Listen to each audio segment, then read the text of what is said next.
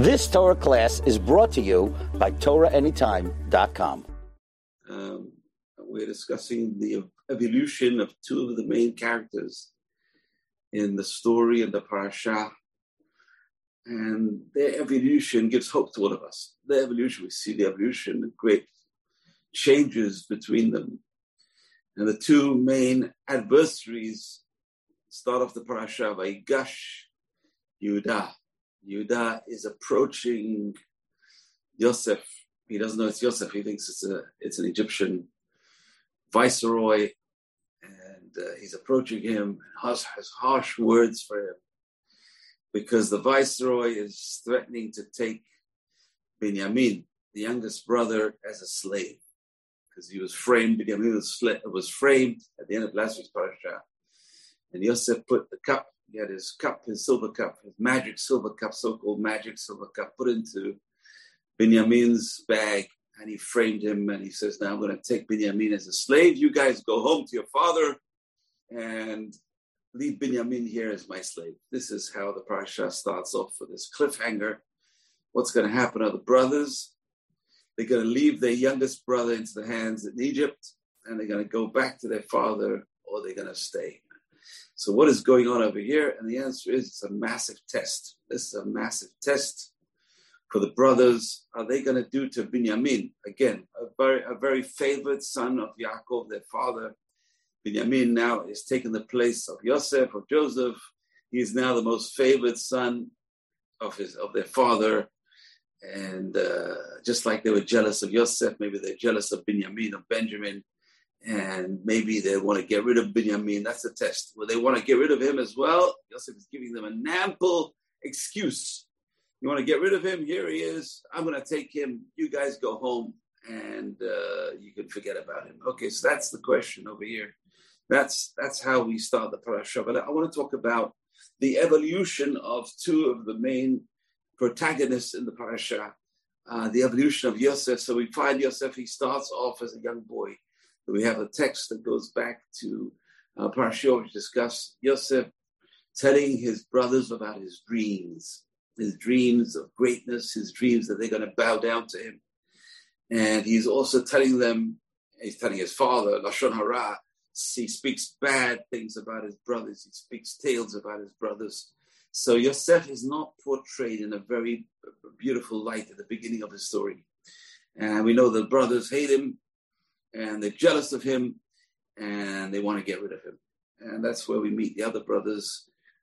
Shimon, who tells the brothers, here comes the dreamer, let's get rid of him.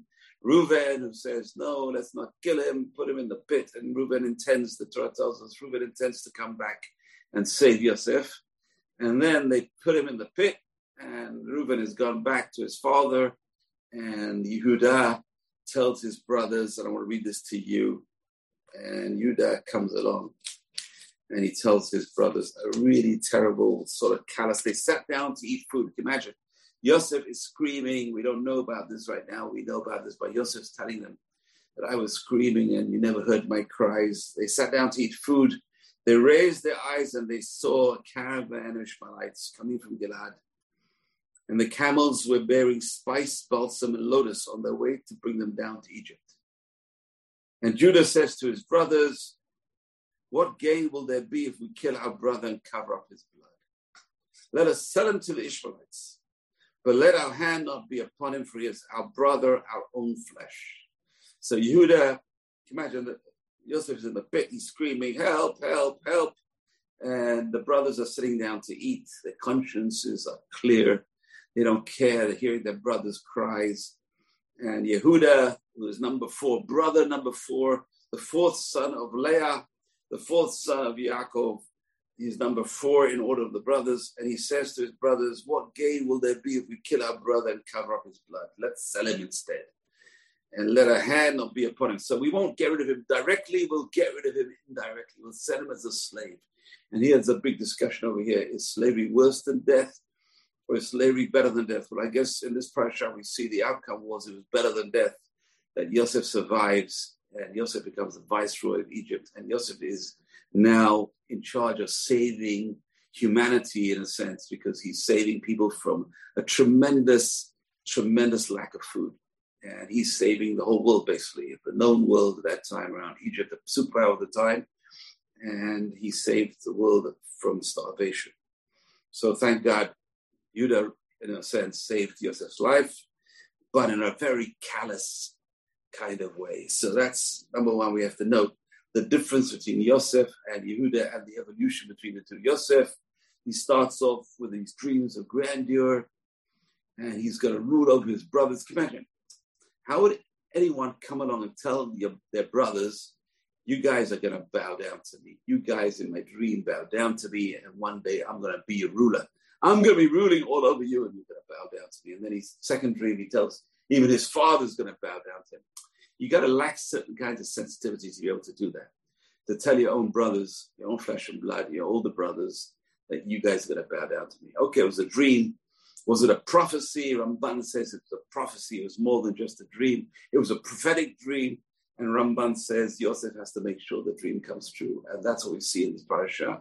Yosef is thinking about his dreams. The dreams have to come true. He's making sure the dreams come true. And that's another point of discussion is, do you have to make sure that your dreams come true? If you have a prophetic dream, are you in charge now, or will God make them come true, whether you like them or not? So it's very strange. Ramban says he had to make his dreams come true. But other authorities say, no, that's not the reason why he caused this whole situation. He really wants to give an opportunity to see if they're going to do teshuvah, if they're going to repent. And one of the classic repenters, Baalei Teshuvah in the Torah, is in this week's parasha. It happens to be no other than Yehuda. Yehuda, the fourth son of Jacob, who changes from this callous kind of person, who we're going to talk about his nature. Let's first finish with Joseph, how Joseph evolves from this sort of egocentric young boy who's thinking about power and talking Lashon Hara about his brothers. And then he's put in the pit, and then he's sold into Egypt, becomes a slave in Egypt. Even in Egypt, it says, he forgets about his father, and he's beautifying himself. The Torah tells us he was beautifying his hair, and the Rashi brings down, he says, your father's mourning for you, and you're beautifying yourself. I'm going to set Potiphar's wife on you. And that was the thing. Anyway, Yosef is sold again. He's put in the jail, and the second time round, he's put in the jail. So he's from a pit. He's sold as a slave. He's in the house of Potiphar. Now he's in a jail. And where then we see a massive transformation. Yosef stops being egocentric. This is a new Yosef. He sees the face of the prisoners. He wants to help the prisoners in jail. Why are you looking so depressed? The baker and the butler. He helps them to examine their dreams and gives them interpretations. And then he's helping Pharaoh, and he's helping the whole of Egypt. He's helping mankind to survive. So Yosef goes from a very self-centered kind of base to this generous helper of humanity. And that's a massive change. And Yosef, from this young boy, was a spoiled brat in a sense. From his father spoiled him. His mother passed away. He was the only child of his father, the father from the mother at that time, and he was spoiled, and he was self-centered, and he changes from being self-centered into being this very generous kind of person. So that's Yosef's metamorphosis. But now let's talk about Yehuda. So Yehuda is this kind of callous kind of brother who's weighing the options. Should we kill him? Should we sell him? Let's sell him. What difference does it make? Isn't it better for us to sell him and not have the burden of guilt of his blood on our heads? So it's kind of callous, kind of, instead of saying, let's save him, let's bring him back to our father. No, we're not going to bring him back to our father. And then what does Yehuda do? And the brothers do? They take his clothes and they rend his garments, and they dip it in a goat's blood. And the rabbis say, this is a kind of repayment for Yaakov as well, because Yaakov used the goat's skin to trick his father, and they're using goat's blood to trick their father. So it's a kind of quid pro quo. Nothing is forgotten in God's world. Everything is perfectly aligned. Payback time for Yaakov. Payback time for Yaakov. Yehuda, we're going to see. So what happens is they dip the coat, this beautiful coat, in the blood of this goat, and they bring it to their father, and they said, Daddy, can you recognize this coat? And Daddy says, and Yaakov says, my son's tunic. A savage beast has devoured him. Joseph has surely been torn to bits. And that's what Yaakov thought all along. Joseph, his favorite son, was torn to bits. Terrible, terrible, terrible. And Yaakov rent his garments and placed sackcloth on his loins. He mourned for his sons. It says 22 years he mourned for Joseph. You know, I was in the shul, was it 2 weeks ago, and the rabbi was reading the parasha and he started crying. In the middle of the story, he started crying. The rabbi who was reading the parasha started crying, which is, you know, it's like, how can you sell your brother? Then you go to your father and tell him, and the father's now mourning. What a terrible scene. What a terrible piece of Jewish history. All his sons and his daughters rose to comfort him. He refused to comfort himself. He says, I will go down to the grave mourning for my son. This is terrible. They caused their father to mourn for 22 years. These brothers, this Judah, who was this callous brother, okay, they didn't kill him, but they did. Instead of Reuben coming back and taking him out of the pit, which is what Reuben wanted, and Reuben reacts at that time. Where is Yosef? What am I going to tell my father? The boy's gone. Where can I go? Reuben says. So Reuben has a heart. Reuben is the brother with a heart, the oldest brother, but Yehuda was callous, unfortunately. And then we have the next story about Yehuda. And it was at that time, the Torah tells us in chapter 38 of Bereshit, it says, Vahi Ba'edahi. And Yehuda goes down from his brothers. Interesting. Why does he go down from his brothers? So Rashi says straight away, they sort of deposed him from his leadership position. They were willing to listen to him before. And when they see what he caused, the pain he caused their father, they sort of demoted him. He went down from his brothers. They demoted him. And he went and he found a wife. Now he's sort of alienated from his brothers. Judah is sort of alienated because of this advice that they follow. They see the pain they cause and suffering caused his father. He's alienated. He goes and he gets married. Hopefully he'll find some kind of comfort in his marriage. And he marries her and she conceives and bears a son. And she has 3 children, Onan, and Shelah.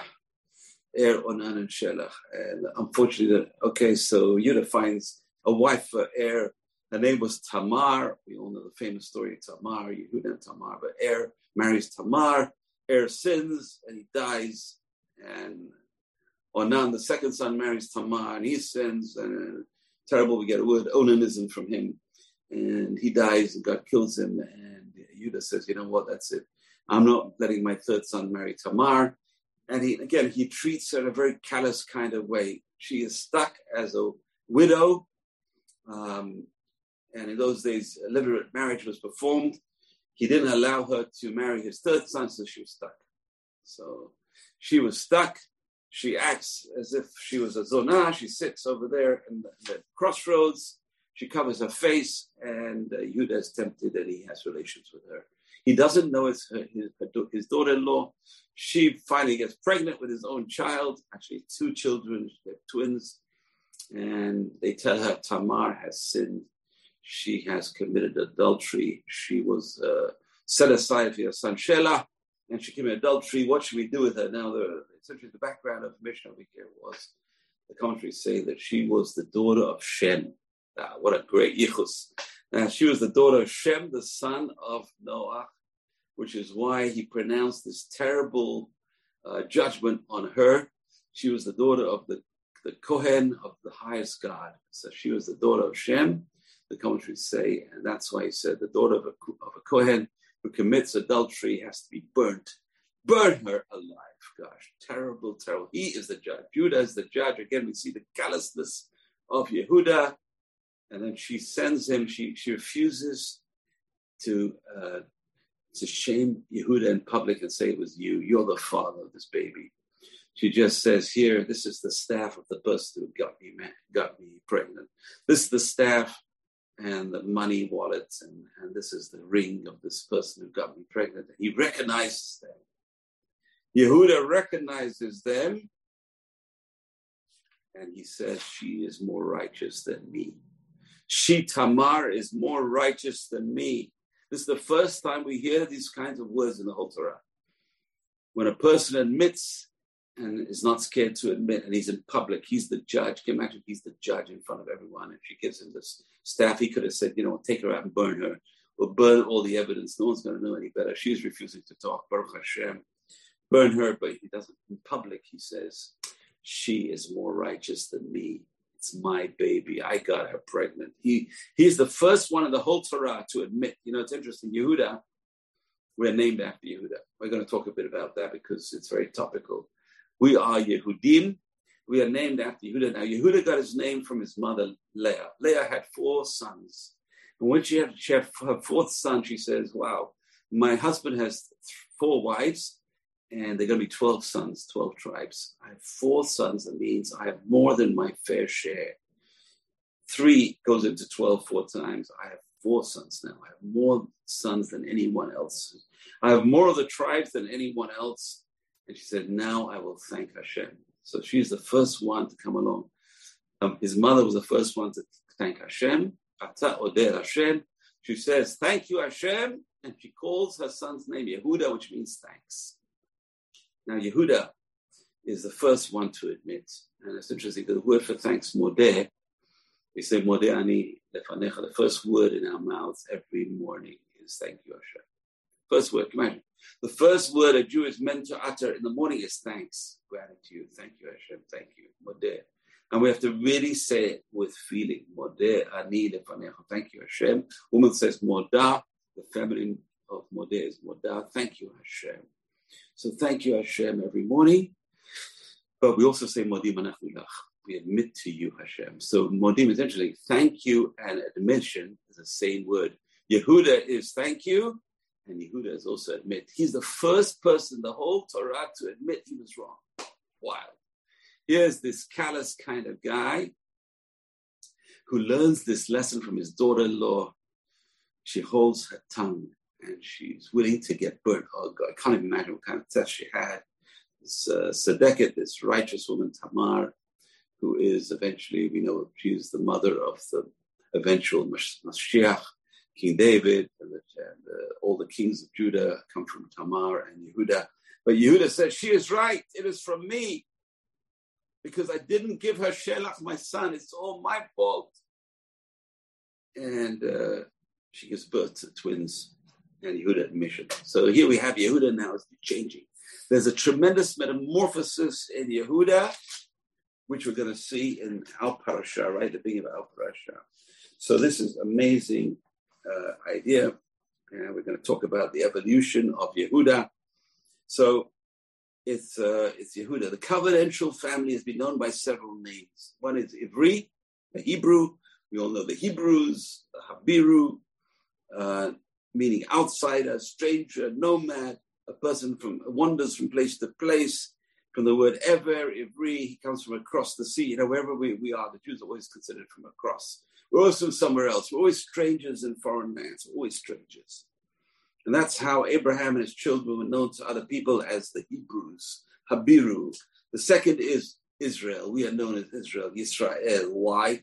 We got the name from Jacob, who fights with this angel, or whatever that being was. We talked about it.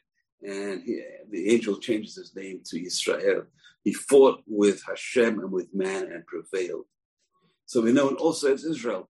And then after the division of the kingdom and the conquest of the north by the Assyrians, which is very topical, because we're going to talk a bit about the fast day next week called the 10th of Tebet, which is the Babylonian siege of Jerusalem.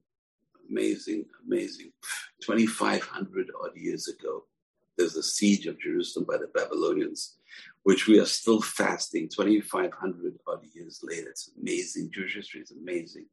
We cling to our history because these are our roots. We are rooted in the past to learn from the past to make sure we don't make the same mistakes. Unfortunately, sometimes we don't learn the lessons. So anyway, so we get this name. What happens is the northern kingdom is captured and conquered by the Assyrians. They're taken away. The 10 tribes are taken away. The 2.5 tribes that remain are Judah, Benjamin, and the Levites, and the Kohanim, the Levi.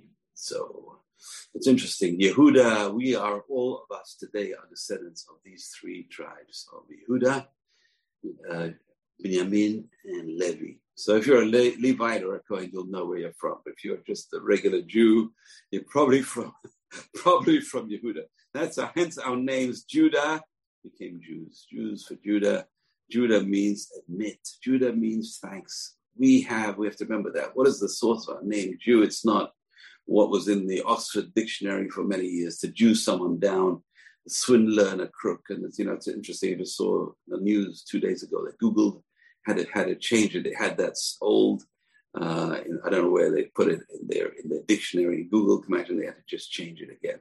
So it's a Jew means, what does a Jew mean? Yehuda, thank you. Thank you, Hashem. Thank you, God. We acknowledge your goodness to us. And number 2 is admission. We admit our mistakes. That's Yehuda was the first one in the Torah to admit his mistakes in public humiliation. So terrible, terrible, terrible. And he's living hell. He's living hell. He's living in hell. Number 1 is he lost 2 sons. He lost 2 sons. He lost his father's love because his father is mourning. And the brothers, they say, it's your fault, that's your fault. Look, you did. You made us sell our brother. We could have brought him home and our father would mourn. They'd see him mourning all the time. And they just turned on Yehuda. And Yehuda now is changing. He's metamorphosis. He's becoming more humble. He's becoming more sensitive. He's willing to admit his mistakes. So we are known as Yehudim. We survived the Babylonian exile. We, us, the Jews today, are survivors. We are descendants of Yehuda. So, and Yehuda was the one who conferred his identity on the Jewish people. That's why we're known as Jewish people. Identity of Yehuda. It wasn't Yosef, it wasn't Joseph. Yes, Joseph, the leader. Somehow Joseph lost it. We're going to talk about how come Yehuda, we're all descendants of Yehuda, not Yosef.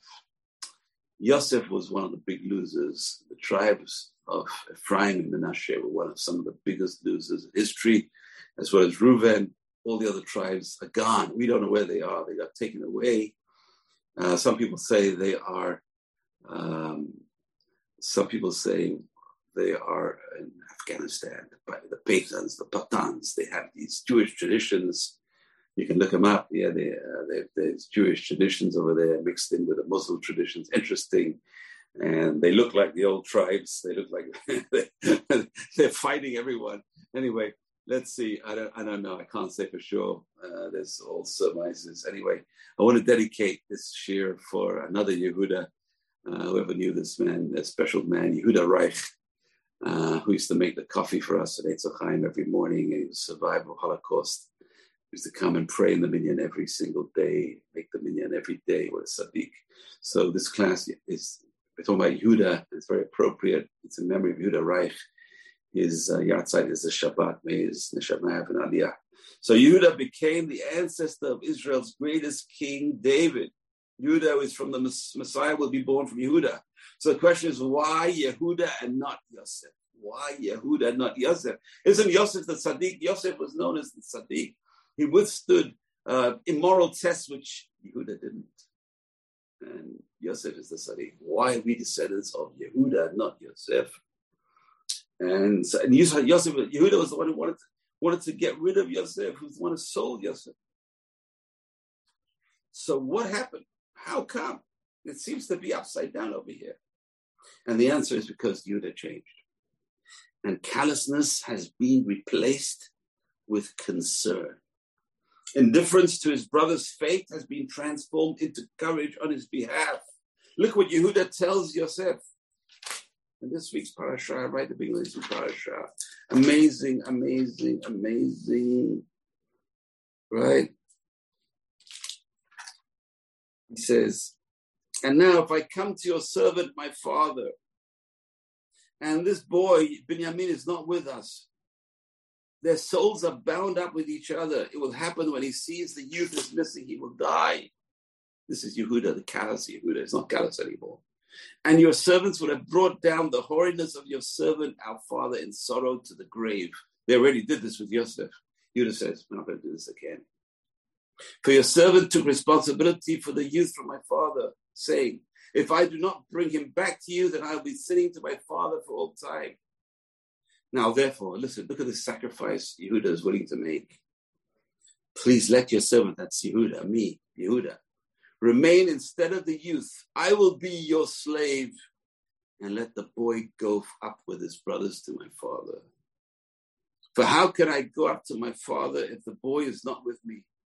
Lest I see the evil that will befall my father. I can't do this again. I can't go back to my father with another son missing. And what am I going to tell my father? I'm finished. I can't live like that. Just take me as your slave. Let Binyamin go. So callousness has been replaced. It's been transformed into courage. Indifference has been transformed into I care about Binyamin's welfare. I care about my father. I can't let my father go through this again. I'm willing to suffer what I afflicted on my lost brother to sell him as a slave. I'll be a slave. And I just make sure that Binyamin doesn't suffer that fate of being a slave. And this is why at this time, Yosef says, I am your brother, Yosef. And that's how very, very poignant story, very, very moving story. Yehuda has changed. This is a highly significant moment in the history of the human spirit. Yehuda is the first Baal Teshuvah in the Torah. He is the first one who can be identified as a true penitent, repenting for his previous sin of selling his brother and as a slave, and now he is willing now to be a slave instead of the other brother. So he has gone 360 degrees, 180 degrees around this cycle, from being callous to being a person who cares very much about his father, cares very much about his brother, willing to suffer the fate of the lost brother that he caused to be sold. So where did it come from? And the answer, it came from Tamar. It came from this righteous woman, Tamar, who he learned righteousness from. He learned righteousness from Tamar. So Tamar is willing to die and not reveal who was the parent of this child that she got pregnant with. And he learns concern for others from her. He learns willingness to sacrifice from her. So amazing. So he admitted she was more righteous than I. And that's the first time the Torah says someone admits. Let's go back to the beginning. Hashem says, Adam, why did you eat the fruit? And Adam says, wasn't me, it was her. And he says, Hava, why did you eat the fruit? It wasn't me, it was the snake. And here is Yehuda, the first one in the Torah saying, it was me. I did it. It's my fault, it's not her fault. He's the first one to recognize his wrongdoing, to feel remorse and to change. And this is known as Teshuvah. And that is, we see that callousness of Yehuda is now Ish Teshuvah. He's now a penitential man. He is willing to admit his sins. He's willing to grow. He's willing to change. He's willing to fight for his brother and be a slave instead of his brother. Wow, that is amazing. So Yehuda is the one who is thanks, and Yehuda is the one who admits, acknowledges, and that's why we are called Yehudim. We are the ones who are Yehudim. So much of the focus in this parasha is this confrontation between these two great men, Yehuda and Yosef, the two brothers. And the relationship is interesting because the relationship between these two tribes, Yosef's tribe of Ephraim and Yehuda's tribe of Judah, is a very highly significant relationship. And there's another relationship which is also significant, is that of Yehuda and Binyamin.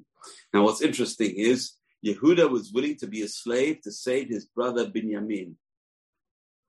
And what happened was interesting. Through history, Binyamin was the nearest tribe to Yehuda. In fact, the Temple Mount is split between Binyamin and Yehuda. The closest tribes were Binyamin and Yehuda. And when the northern kingdom split away, the 10 tribes split away from Yehuda, Binyamin stayed with Yehuda. So it's interesting how Yehuda is willing to fight for Binyamin. That caused a tremendous, you would think, Binyamin, he's the same, has the same mother as Yosef. Maybe he'd be closest to the other tribes, Yosef's tribes, Ephraim and Asher. No, Binyamin was closest to Yehuda because Yehuda was willing to die for him. Yehuda was willing to sell himself as a slave for Binyamin. When Binyamin saw that, it left a tremendous impact on the tribe of Binyamin, and they're willing now to forego the friendship of the other tribes and go with Yehuda. So it's there, and because of that, they survived. They survived through history. We said 2.5 tribes survived, Binyamin and Yehuda. So interesting. So Yehuda and Binyamin survived, and maybe based on this story, Yehuda was willing to give himself for Binyamin. Binyamin says, Yehuda is a good tribe. They're willing to die for me. I'm going to connect myself to Yehuda. As the Ramban says, Nachmanides says, Maaseh avot siman lebanim. What the forefathers did is a sign for what their children will do. So just as Yehuda saved Binyamin, so too later on Yehuda saves Binyamin. And Binyamin survives. And we're all from either Yehuda or Binyamin. Israel today is from Yehuda or Binyamin. Now what's also interesting is, it says by the words mentioned over here, when Yehuda is talking to Yosef, he says, my father's soul is bound up with the soul of Binyamin. Where do we see this again? We see this later on. We see that Yonatan was the son of King Saul. Yonatan was the next in line to be king of Israel. And who was anointed as king instead was David HaMelech. King David was from Judah, and Yonatan was from Binyamin. So again, we see this closeness now. Judah and Binyamin, David and Yonatan, tremendously good friends. And this is another place where these words are repeated. The Torah, his soul was bound up in his soul. Yonatan and David had a very close friendship. Their souls were bound together. Interesting. The same words used. Nafsho, Kishra ben Nafsho, was Yudah's using these words to describe his father's relationship with Binyamin. These words are used to describe David, who's from Yehuda, relationship with Yonatan, who is from Binyamin. So it's interesting to see how this relationship came about again later on. The deep love between Binyamin and Yehuda was expressed in the love between David and Yonatan. However, the Hikrei Lev, one of the interesting commentaries, says there's a far more hostile relationship between members of Yehuda and Binyamin. That was a highly complicated relationship between Yonatan's father, Shaul, King Saul, and David himself. Initially, King Saul seemed to love David, but this morphed into deep-seated hatred and jealousy when he realized that David is going to replace him as king. And so what happened over there? The Torah tells us, interesting, where does this jealousy come from? And the answer is we find that Rachel, is jealous of Leah. Leah has children. Rachel doesn't have children. The Torah says a childless Rachel was jealous of Leah, who had many sons. Of course, this kind of jealousy could even be allowed. This kind of jealousy is jealousy of mitzvot. You're allowed to be you're jealous of someone, the person is righteous. I'm jealous of their righteousness. I'll be like them. I want to be like them. That's a kind of good jealousy. Nevertheless, she was jealous of Leah. So maybe that's where this jealousy of King Saul came from, of David. The jealousy of Rachel to Leah, especially when she had a fourth son, Yehuda, is expressed in the jealousy of King Saul for David, who is a descendant of Leah. Interesting. And so that's a very interesting, anyway, that David and Yonatan conquered this jealousy and became best of friends. And we said that's how Binyamin survived. They survived the exile together with Yehuda. Jews today are combos of these two tribes, Judah and Benjamin. Okay, let's move on, talk about Joseph. Joseph is interesting. Why? So the parasha begins with this story, and very, very poignant story. Yosef comes along, and he can't take anymore. He couldn't restrain himself anymore. His heart is breaking when he hears Yehuda now is doing teshuvah. Yehuda is going to protect Binyamin, and he calls out, "Remove everyone from before me." The rabbis say, what he's willing to take a risk. All his guards, he's moving everyone out in his courtroom. It's just going to be him and his brothers again. Maybe they'll try and kill him again. He doesn't know, but he assumes they did teshuvah. No one remained there. He didn't want to embarrass his brothers in front of anyone else, and he reveals himself to his brothers. And he cried in a loud voice. Egypt heard, and Pharaoh's household heard. He said, couldn't imagine Yosef is screaming with pain and agony all these 22 years. He was a slave in Egypt, in a foreign land, away from his brothers. Now his brothers are there, the brothers are his slaves, and the brothers are crying. He can't take any more. He reveals, I can't take your pain anymore. I'm your brother, Yosef. I love you. I want to be with you. And he reveals himself come close to me if you please. And they come close and say, I'm Yosef, your brother. It is me who you sold into Egypt, but don't be distressed. Don't be distressed. Don't reproach yourselves for having sold me here. Hashem sent me here to provide for all of you. I'm a provider for the whole world. Hashem has sent me here to ensure your survival in the land and to sustain you from momentous deliverance. A lot of people say, Joseph was taking his vengeance on the brothers. We see over here, it wasn't vengeance. He was a test. He was trying to see if they changed, trying to see what kind of people they were. He wasn't willing to take risks. Try and kill him again. He wanted to see if they changed. He saw they changed. He feels himself straight away. And he's very, very gentle with them. It wasn't you. It was God. I had the dreams. All this is prophecy. Hashem's plan came true. It wasn't you, even though it was them. He's trying to spare them the pain. So interesting. But what's interesting about Yosef is number 2. Yosef, even though the brothers bowed down to him, he wasn't the king of Egypt. He was the viceroy. He was number 2. He was second in command. Yosef's role was to ensure the physical well-being of the Jewish people during their stay in Egypt. And later on the parasha, it says Yaakov sends Judah ahead of it. Yehuda is to ensure the spiritual health of the Jewish people in Egypt. It was he who preceded his brothers so that he could set up the yeshivot, Rashi says. The division of roles between Yosef and Yehuda established a pattern for Jewish history. Yosef is going to be the materialistic leader, and Yehuda is going to be the spiritual leader. Yosef is the facilitator by providing materialism, and Yehuda is going to be the king, the spiritual king of the Jewish people. It's interesting because our kings were not like other kings.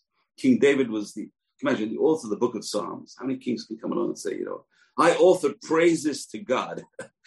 That's not what kings are known for, right? Kings are not known for authoring praises to God. I don't know of any other king who authored praises to God.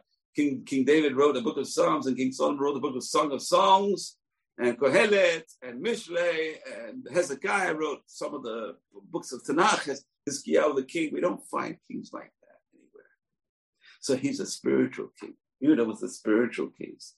And this division of roles between Yehuda and Yosef eventually will be known as Mashiach ben Yosef and the Mashiach ben Yehuda. There are 2 Mashiachs, very complicated. This is Jewish history coming into play, and Jewish history is not easy, and the future of the Jews is not simple. There's 2 Mashiachs, the Mashiach ben Yosef, Mashiach ben Yehuda. Okay, so it's interesting, but the role of Yosef was a secondary role. His job was to facilitate. He was number 2 in Potiphar's household. He was number 2 in the jail. He was number 2 in Egypt. Yosef is always meant to be number 2, despite what we think. We think, Yosef is in charge. He's the boss. He's the king. He's not the king. He's number 2. Who's meant to be the king? Who's meant to be number 1? Yehuda's number 1. Yehuda was the one who went through the biggest metamorphosis. He was the first Baal Teshuvah. He was the first one to admit. He was the first one who had a name praise of God, right? So therefore, he was number 1. And what happened was a tremendous mistake in Jewish history. We find that 2 great descendants of Yosef. The first one was a person called Yehoshua, Joshua, book of Joshua. Joshua is one of the books of Tanakh. It's the book straight after the 5 books of Moses.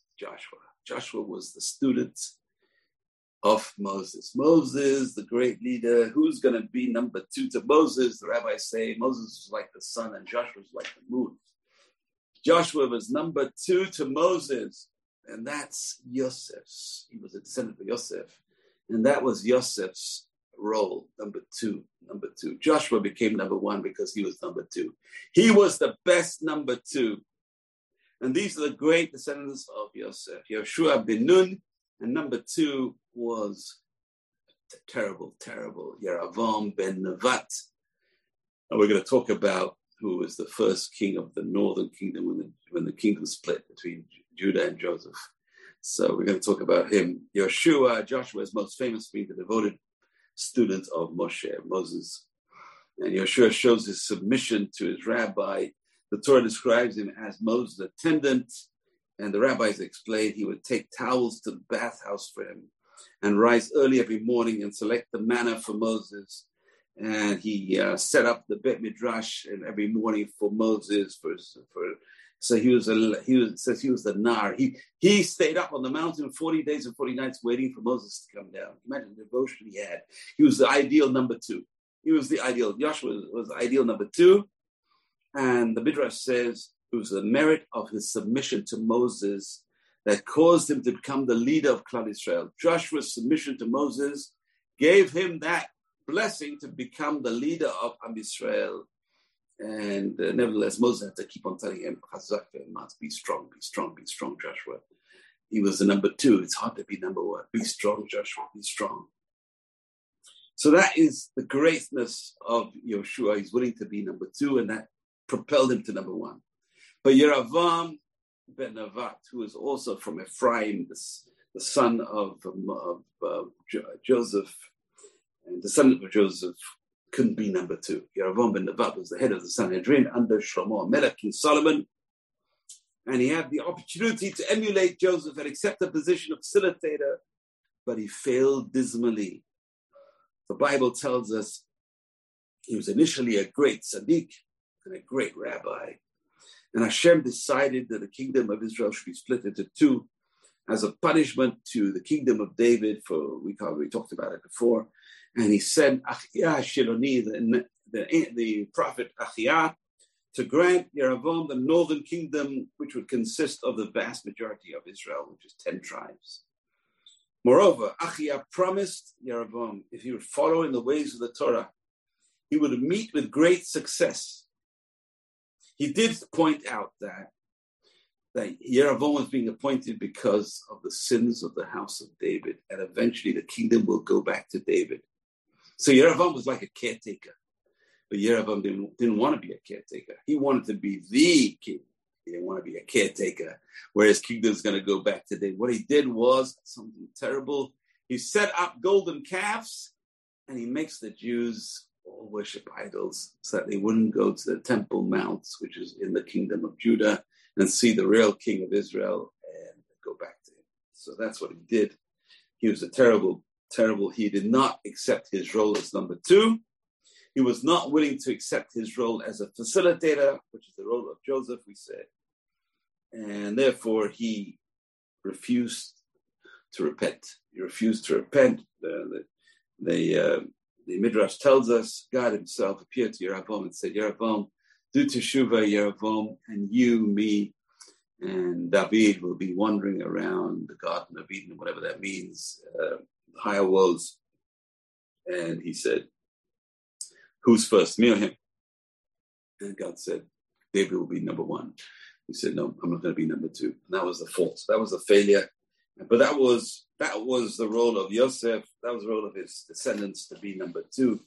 And unfortunately, Yeravam refused to be number two, and therefore he became a zero.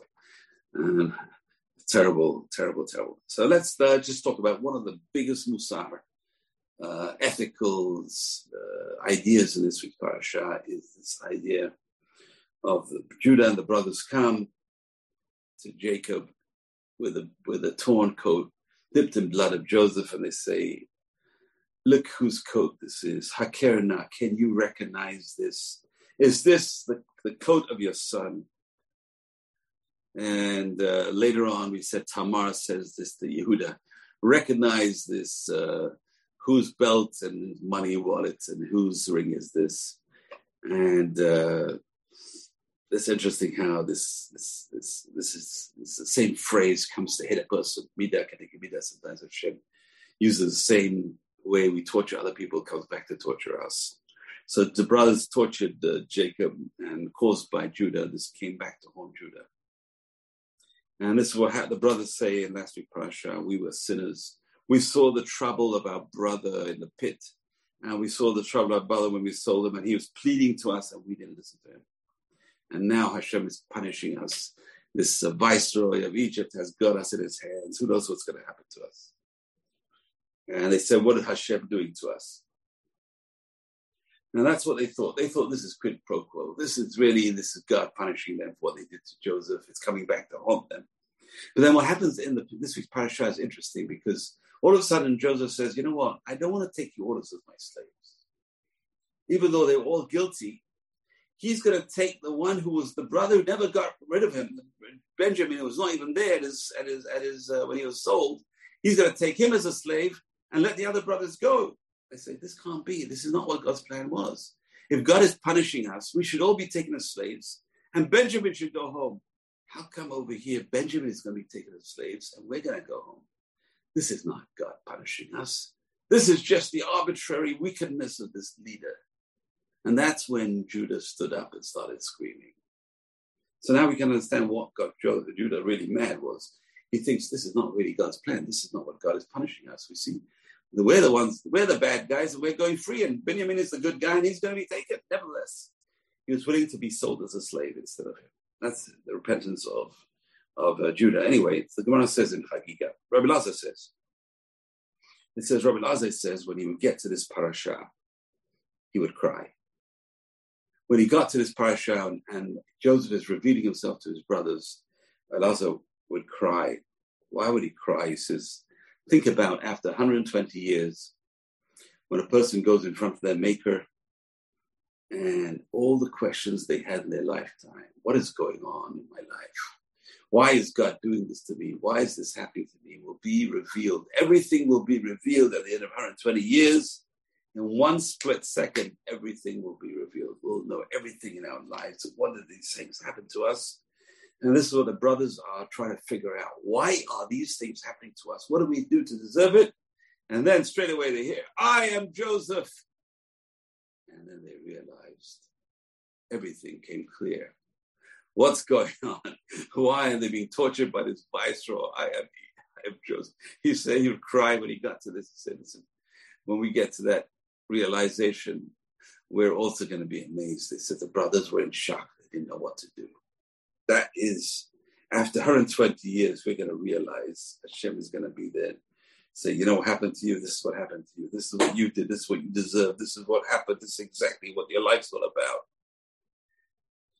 But Joseph says, don't get angry. Don't get depressed. Hashem is the one who planned all this. But this is the greatest rebuke a person can ever get in their lives, is to see the person that they caused wrong to right in front of them, staring them in the face and telling them, it was me all along. I had you under my thumb. I could have repaid you. But you know what? I didn't repay you. And don't even feel bad about it. But this is going to be the biggest rebuke. And that's what Rabbi Elazar says. Woe to us on that day. Woe to us on the day of rebuke. But as I said, I want to just finish off with next week is the fast of Tevet, the 10th of Tevet. Let's go through a little bit of history, what happened. So this is Asara Tevet, 10th of Tevet, next week, next Tuesday. It's one of the minor fasts. It's from the morning to the evening, and it's the shortest fast because it's the shortest days of the year. So we're lucky. It's a very short fast. And it's in mourning for the siege of Jerusalem by Nebuchadnezzar of Babylon, an event that culminated in the destruction of the first temple, King Solomon's temple, the downfall of the kingdom of Judah, and the Babylonian exile of our people, which, thank God, was only 70 years. The siege of Jerusalem in 587 BCE. Imagine, we're fasting for an event that took place 2,587 years ago, more actually, nearly 2,600 years ago. We're fasting for an event that took place 2,600 years ago. Nebuchadnezzar, the Babylonian king, began the siege of Jerusalem 18 months later on the 9th of Tammuz, at the end of the 11th year of Zedekiah's reign, which is Tzidkiyahu HaMelech of 586 BCE. The Babylonians break through the city walls of Jerusalem. Later, the Romans would similarly break through the walls of Jerusalem. On the 17th of Tammuz, hence we fast. One fast, the 17th of Tammuz, to commemorate the breaking of the walls of Jerusalem twice, by the Babylonians and by the Romans. Imagine, it took 18 months of siege of Jerusalem to break through the walls. The siege ended with the destruction of the temple 3 weeks later, on the 9th of Av, as we know, Tisha B'Av. The end of the first kingdom, and the elite of Judah was taken in exile to Babylon, including Daniel and Ezekiel and all the other great prophets, Mordechai, Esther, were all taken into Babylon, into exile. The 10th of Tevet is the first of the cycle of the three fasts commemorating this event, the destruction of the temples. And the first reference to the 10th of Tevet is a fast that appears in the book of Zechariah in chapter 8, where it is called the fast of the 10th month. The Bible counts the months from the month of Nisan, which is Pesach, and the 10th month is Tevet. So it's the fast of the 10th month, which is the fast of Tevet. When, according to Ezekiel, the prophet, news of the destruction of the temple reached those already in exile in Babylon. However, the 10th is the date observed today, according to the opinion presented in the Talmud. Okay, so we can find references to the fast and affliction in the book of Ezekiel, and Jeremiah, who was alive at that time. The prophets Jeremiah and Ezekiel both alive at the same time. On the 8th of Tevet, other things happened as well. On the 8th of Tevet, 1 year during the 3rd century BCE, which was topical with Hanukkah, we were under the Hellenists, the Greek kingdom of Egypt, Ptolemy. He locked up 70 rabbis in 70 rooms, and he made them translate the Torah into Greek. That's the Septuagint. And because of that, we fast. So that's one of the reasons of the fast day. This event happened on the 8th of Tevet. The rabbis made it to a fast. Today we put all the fast on the 10th of Tevet. On the 9th of Tevet, something happened, the Shulchan Aruch says. Apparently this was the death of Ezra HaSofer, the great leader who brought us back and rebuilt the Second Temple. So that was the death of Ezra HaSofer. So these are the events we are commemorating next week. It's the only fast day that we fast on a Friday, right into Shabbat. Normally you're not allowed to fast going into Shabbat, but it's the only fast day that we fast going into Shabbat. And it's the only fast day that even applies on a Friday in our calendar. No other fast days can fall on a Friday. The rabbis made the calendar in a certain way. It's the only fast day that can fall on a Friday. But that's how terrible this fast day was, the event of the destruction of the first temple. We can't even imagine. Sad, sorry state, first exile of the Jewish people, the end of the first Commonwealth, 850 years in Israel, and 410 years of the first temple were ended by the Babylonians. Thankfully, the Babylonian exile was short, 70 years, but it was not sweet. It was short, but not sweet. And the biggest tragedy was most Jews never came back to Israel after the Babylonian exile. They just stayed in Babylon, including probably my family as well. We're from Iraq, and probably stayed over, and, unless we left after the second exile, who knows? But probably from the first exile. That's Jewish history. And I wish you all, Bezrat Hashem, would only see no more destructions, no more exiles. In fact, we're seeing the gathering of the exiles, Bezrat Hashem, from the four corners of the world, back to Yerushalayim, Ira Kodesh, where everything starts. You've just experienced another Torah class brought to you by TorahAnytime.com.